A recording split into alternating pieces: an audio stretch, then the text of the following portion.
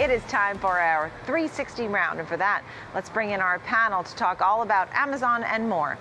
Ivan Feinseth, Senior Partner, Chief Investment Officer, and Director of Research at Tigris Financial Partners, and Jim Kelleher, Director of Research and Senior Technology Analyst at Argus Research. Thank you both for being with us. So what happened on Prime Day? It wasn't quite the way they had anticipated, Ivan. It wasn't the exciting, breaking records type of environment, was it?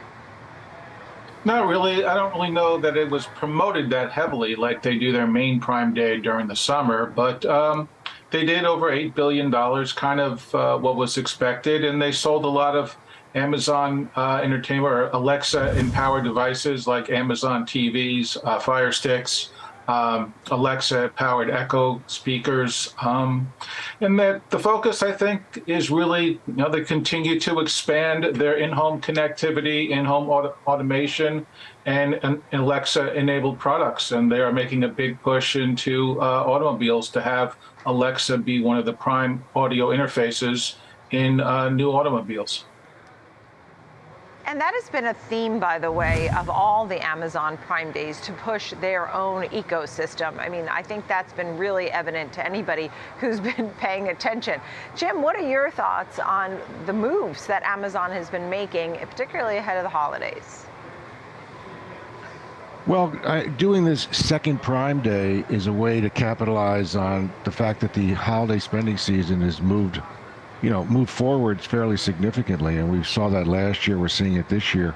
It's also a realization with the steep discounting that are going on in online, I should say physical retail, due to the oversupply of goods, that it's going to be very competitive for online merchants this year. The selling nostalgia for the first time a real holiday season since 2019, and the fact that retailers are hugely oversupplied and consumers are strapped means there's going to be, massive deals in the stores. So I think Amazon wanted to get out in front of that and make sure they got a little bit of the online pie before the real nitty-gritty retail season started.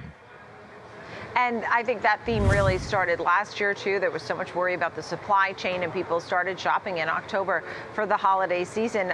You said, Jim, that they are better positioned than their peers.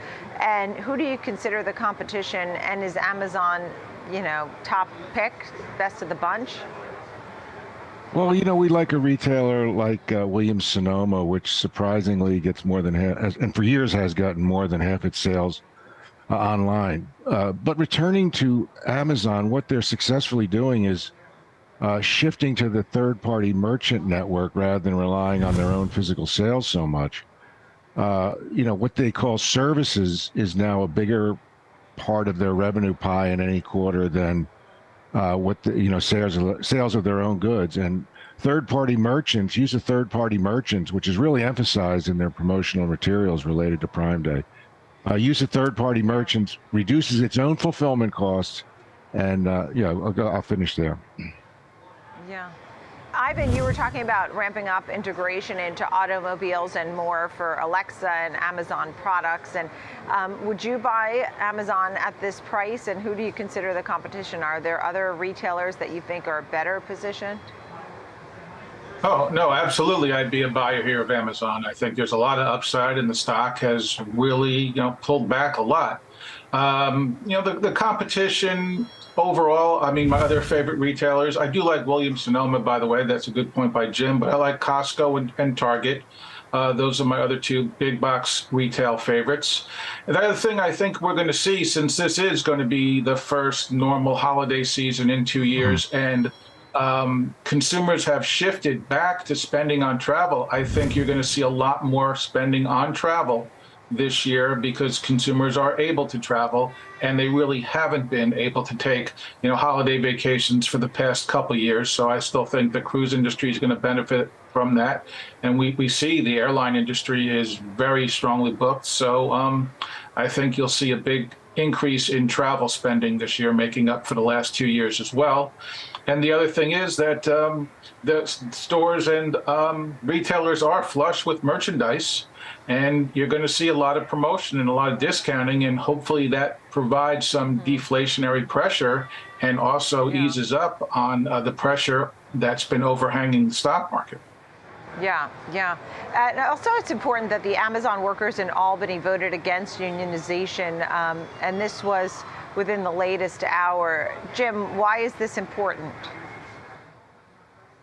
Well, I think the push to unionization is not about any individual store. We've seen it at Starbucks. We've seen it at other Apple stores, and we're going to continue to see it. There's a fight for a living wage. It's a real fight.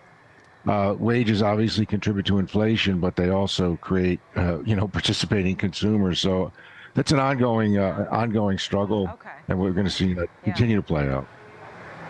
And we have the holiday season upon us too. Look forward to have this conversation again very soon. Ivan Feinseth of Tigris Financial Partners and Jim Kelleher of Argus Research. Thank you both very, very much.